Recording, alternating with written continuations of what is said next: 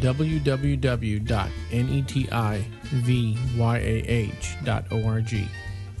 Nativia Bible Instruction Ministry presents Teaching from Zion, Volume 24, August 2008. The Christian Diet, Food Laws in the New Testament by Joseph Shulam. One of the most cherished values of believers is freedom. Yeshua said, "You shall know the truth, and the truth shall set you free." John 8, verse 32. There is no question that what Yeshua said is true. There is a question that nags us all, however, and it is the same question that Pontius Pilate, the Roman procurator, asked Yeshua just before he sent him to be flogged and crucified. What is truth? Truth can only be found by examining the living Word of God. In this way, we have standards that shape our lives. One of the most basic human needs is food. Therefore, it is important to know the truth concerning the New Testament laws about the substances that we ingest. In order to discover the truth, we must address the following questions.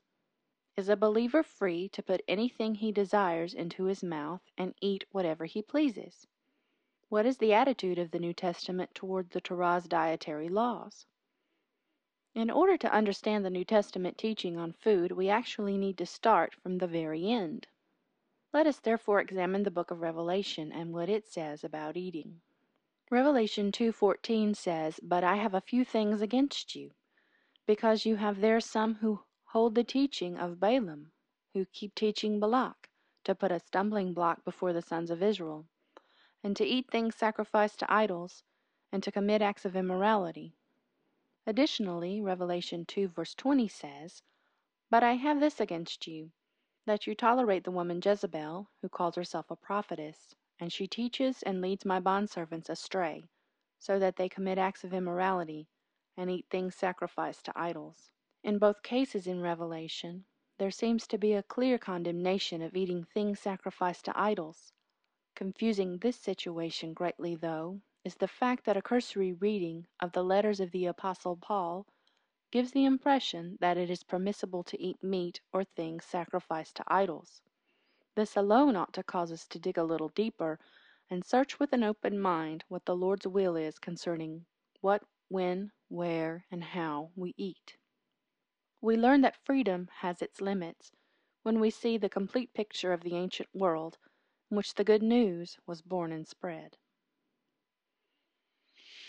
Food is not the most important thing in our lives. Nevertheless, we must remember that eating blood is absolutely condemned in the Scriptures and classified as a negative commandment for everyone, including non-Jews, in the body of the Messiah.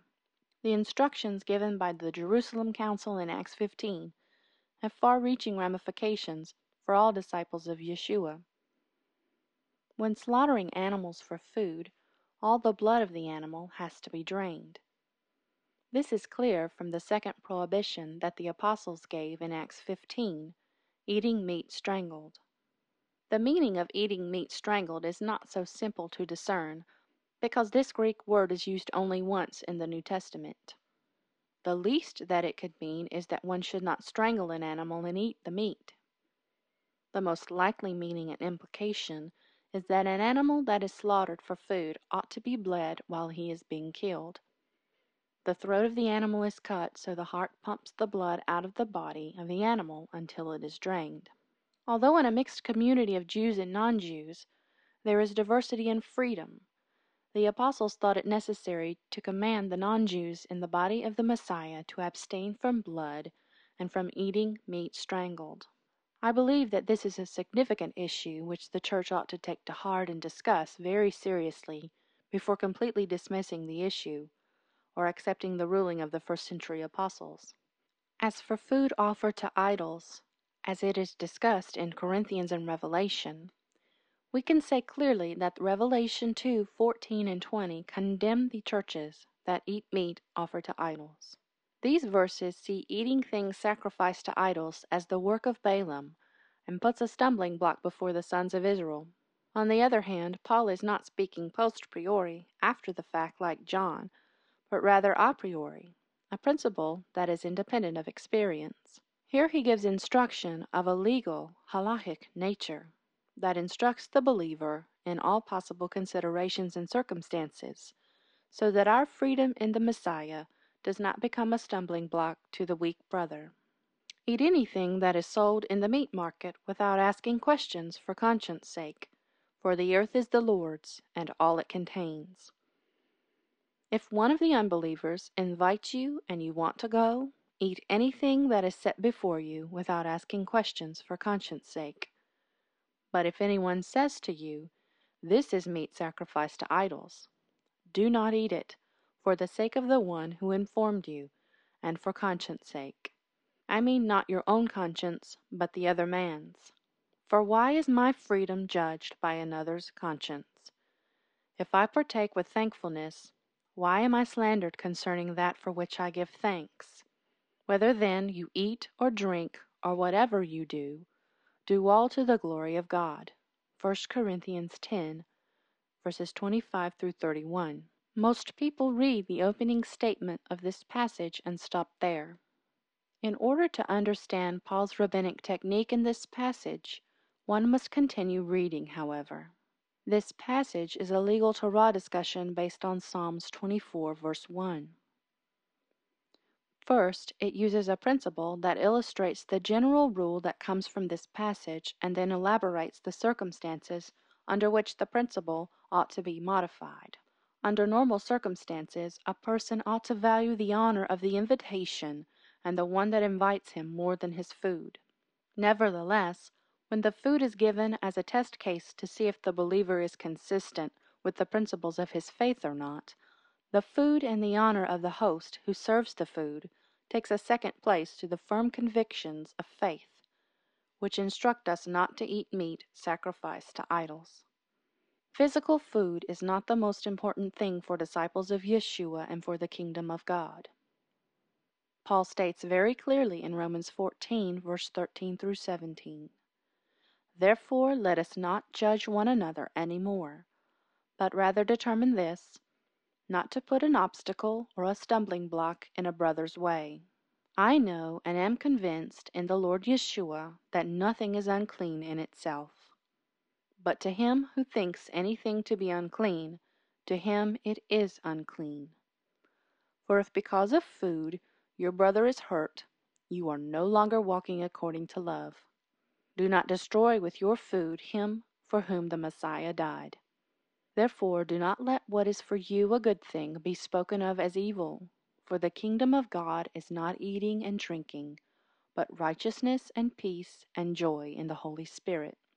Whoever thus serves the Messiah is acceptable to God and approved by men. So then let us pursue what makes for peace and for mutual upbringing."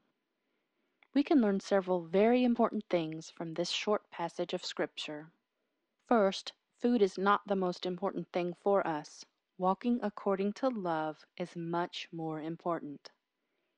Righteousness and peace and joy in the Holy Spirit are much more important for us and for God. Second, everything that God has created is clean and good. But if one thinks that something is unclean, it is unclean for him. Therefore he ought not eat it, lest he violate his conscience.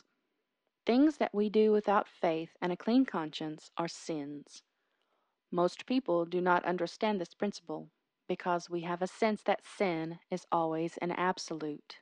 On the contrary, every judge, lawyer, and jury knows that there can be what is called in legal language extenuating circumstances. Yeshua healed the sick on the Sabbath, and he did not condemn his disciples for picking corn on the Sabbath. He did not break the Sabbath laws because he, like most of the rabbis of his day, understood that there are circumstances under which not to heal on the Sabbath would be a sin, not to allow the hungry to eat on the Sabbath would be wrong, and not to cook hot soup for the sick on the Sabbath would be a transgression. We need to understand these principles and start applying them to our own lives and thinking. When we do this, we will be less condemning of others and more helpful than those who are suffering from the religious epidemic of legalism. After considering these points, we can now examine some of the biblical principles concerning food and eating and how the Word of God instructs us with regard to them. We must pay attention to the fine difference between instructs and commands in this case. Essentially, the word Torah means instruction, not law. To eat or not to eat, that is the question. It is interesting that the very first instruction that God gave man in the Garden of Eden was not to eat from the fruit of the tree of knowledge of good and evil. The first sin humans committed against God was in the matter of eating. Long before the giving of the Torah on Mount Sinai, Noah already knew about clean and unclean animals. This is what God told Noah. You shall take with you 7 each of every clean animal, a male and his female, 2 each of animals that are unclean, a male and his female. Also 7 each of birds of the air, male and female, to keep the species alive on the face of all the earth.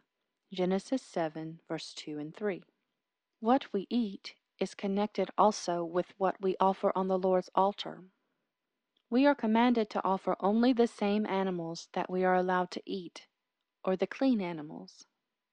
It is logical to suppose that what is good enough to be sacrificed to God on the altar is also what God wants His children to consume. Although there are passages in the New Testament that might give the impression that a person can eat anything he wants, a more careful examination of these statements shows some interesting new angles. Freedom from judgment. So let no one judge you in food or in drink, or regarding a festival, or a new moon, or Sabbaths, which are a shadow of things to come, but the substance is of Messiah. Colossians 2, verse 16 and 17. These words of Paul often are used to justify eating anything and not celebrating the biblical holidays, because this text says that we ought not judge one another about these things. What the statement means, however, is that we have freedom to keep or not to keep kosher. In a congregation that has both Jews and non-Jews, this is the natural and totally necessary position if the two groups want to continue to walk together and worship in the same place.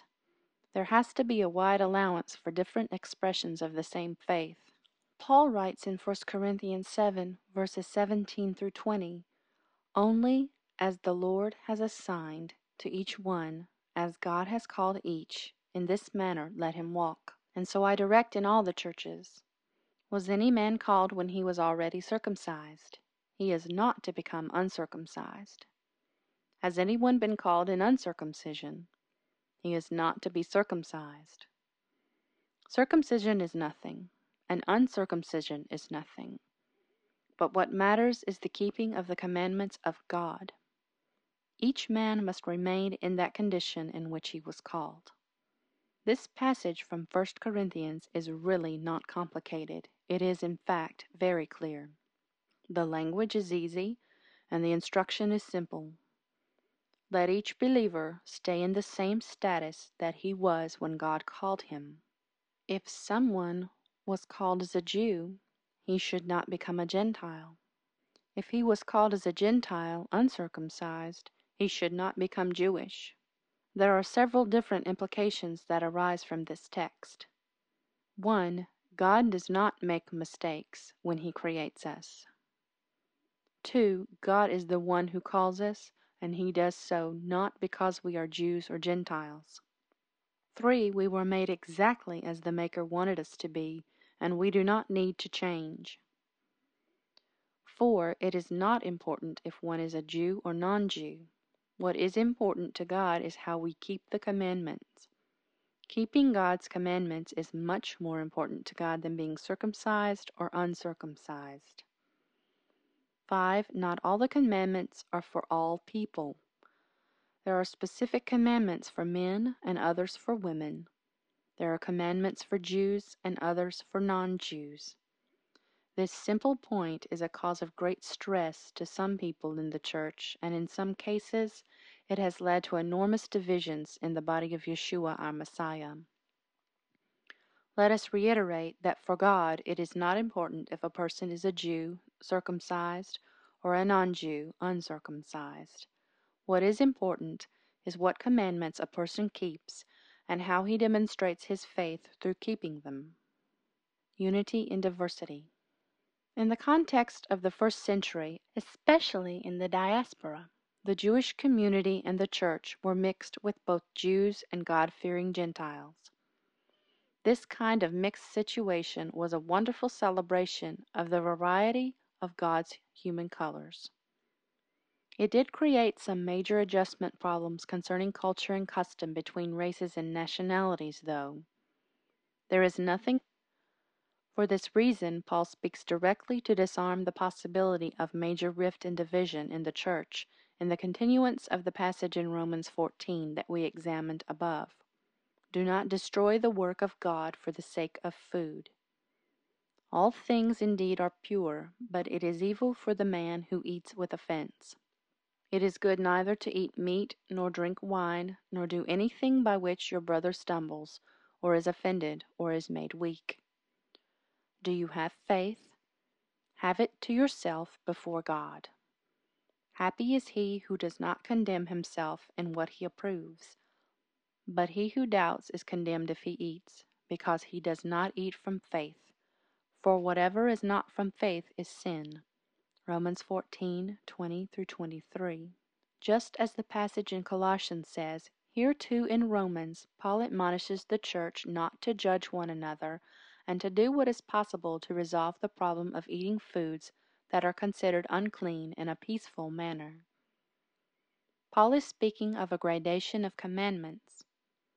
The most important command is not to offend or hurt the feelings of one's brother, so as not to become a stumbling block to him. This principle is very clear in Rabbinic Judaism also. The rabbis understand that eating unclean foods is only a minor sin by looking at the punishments that God gave in the Torah for different sins. Eating food that is not clean does not require a horrid punishment. The only punishment a person had when he ate unclean food was that on the same day he could not go up to the temple and worship God. He could go to sleep that same evening, and when he woke up, he would be pure and able to go up to Jerusalem and worship in the temple again. In contrast, if a person embarrassed someone publicly, the punishment was much more severe. When we compare the severity of the punishments of the two sins, we see that it is a bigger sin to embarrass a person in public than to eat pig or anything else unkosher. With this key principle in mind, we see that Paul actually did three things in this passage in Romans 14. 1. Paul tried to keep the unity of the local congregation, especially between the Jewish and Gentile mixture inside the congregation. 2. Paul tried to stop the disruption of the daily life in the congregation in Rome. He wanted to see unity and cooperation there. 3. Paul wanted people to have the right priorities and realize that the kingdom of God deals with so much more than issues of food and drink, or upon which days a person should rest or not. For Paul himself, these things were actually important, but not more important than the unity of the church and the bond of the body of the Messiah. We need to remember that Paul kept the Torah as much as it was humanly possible. In Acts 28, verse 17, Paul met with the leaders of the Jewish community of the city of Rome and told them, Men and brethren, though I have done nothing against our people or the customs of our fathers, yet I was delivered as a prisoner from Jerusalem into the hands of the Romans. From this text, we learn that Paul kept both the Torah and the oral traditions as much as he could. In light of his own life, a person like Paul could not speak against the keeping of the Torah or Jewish tradition without being accused of duplicity and hypocrisy. In my opinion, this great Jew and disciple of Yeshua did not have even a small amount of duplicity in his life and message. For this reason, I think that the traditional opinions about Paul and his anti-Jewish gospel comes from the church fathers and the anti-Semitic attitudes of the Byzantine and Roman churches, rather than from the scriptures themselves. Yeshua and the Pharisees on what goes out and what comes in. When he had called the entire multitude to himself, he said to them, Hear me, every one, and understand. There is nothing that enters a man from outside which can defile him, but the things which come out of him, those are the things that defile a man. If anyone has ears to hear, let him hear.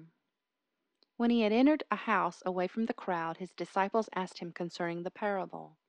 So he said to them, Are you thus without understanding also? Do you not perceive that whatever enters a man from outside cannot defile him, because it does not enter his heart but his stomach, and is eliminated, thus purifying all foods? And he said, What comes out of a man, that defiles a man. For from within, out of the heart of men, proceed evil thoughts, adulteries, fornications, murders, thefts, covetousness, wickedness, deceit, lewdness, an evil eye, blasphemy, pride, foolishness. All of these evil things come from within and defile a man. Mark 7:14-23. This passage is one of the most challenging to explain because it is so Jewish and rabbinic in nature. Let us take into consideration the previous discussion about how sins have degrees of severity. In Christian and Western culture, people often think a sin is a sin is a sin. It is not so in the Word of God, though. All sins are not created equal. Each sin has the proper degree of punishment, and one sin is not the same as another. When Miriam and Aaron, Moses' siblings, spoke evil against him in Numbers 12, their punishment was that Miriam became a leper. Leprosy is considered something very severe and impure in the Jewish understanding. It was so impure that people who were sick with leprosy actually had to leave the camp and live in a special colony. Even King Uzziah had to rule Jerusalem from afar because he had leprosy. The word for leper in Hebrew is metzorah. To speak evil of someone in Hebrew is called motzirah, which literally means to take evil out of one's mouth. So speaking evil and giving false accusations against someone, motzirah, is a wordplay with metzorah, leper. With this background, it is clear that Yeshua taught that the Pharisees speaking evil against his disciples was just like being infected with leprosy, which is much more defiling and impure than eating unclean food or eating without washing one's hands. In no way was Yeshua negating the Torah of God that was given by Moses for the people of Israel. Had Yeshua spoken against the Word of God, he would be a sinner and thus unfit to be the Messiah and Savior of the world.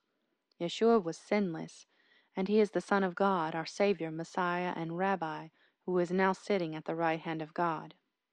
The issue of food and eating is a universal human issue, and for this reason it evokes strong emotions and feelings. This article in no way intends to convict anyone or condemn anyone in the matter of eating or not eating or hinder anyone's freedom. The real questions here are historical and exegetical. Did Yeshua or his disciples break the Torah and teach against it? Does the New Testament teach that Jewish disciples of Yeshua ought to eat bacon in order to go to heaven? Does the Word of God allow everyone to eat anything under all circumstances? Is the present position of the majority of the Christian world truly a biblical position, or should the rules that the apostles made for the non-Jews in Acts 15 still apply today? These questions above might not be fully examined or answered by this short article, but they are raised here so that the reader can ponder and examine them, and embark on a serious search in the Word of God for answers that will satisfy him. Have a good journey that will whet your appetite for the best physical and spiritual victuals that God can provide.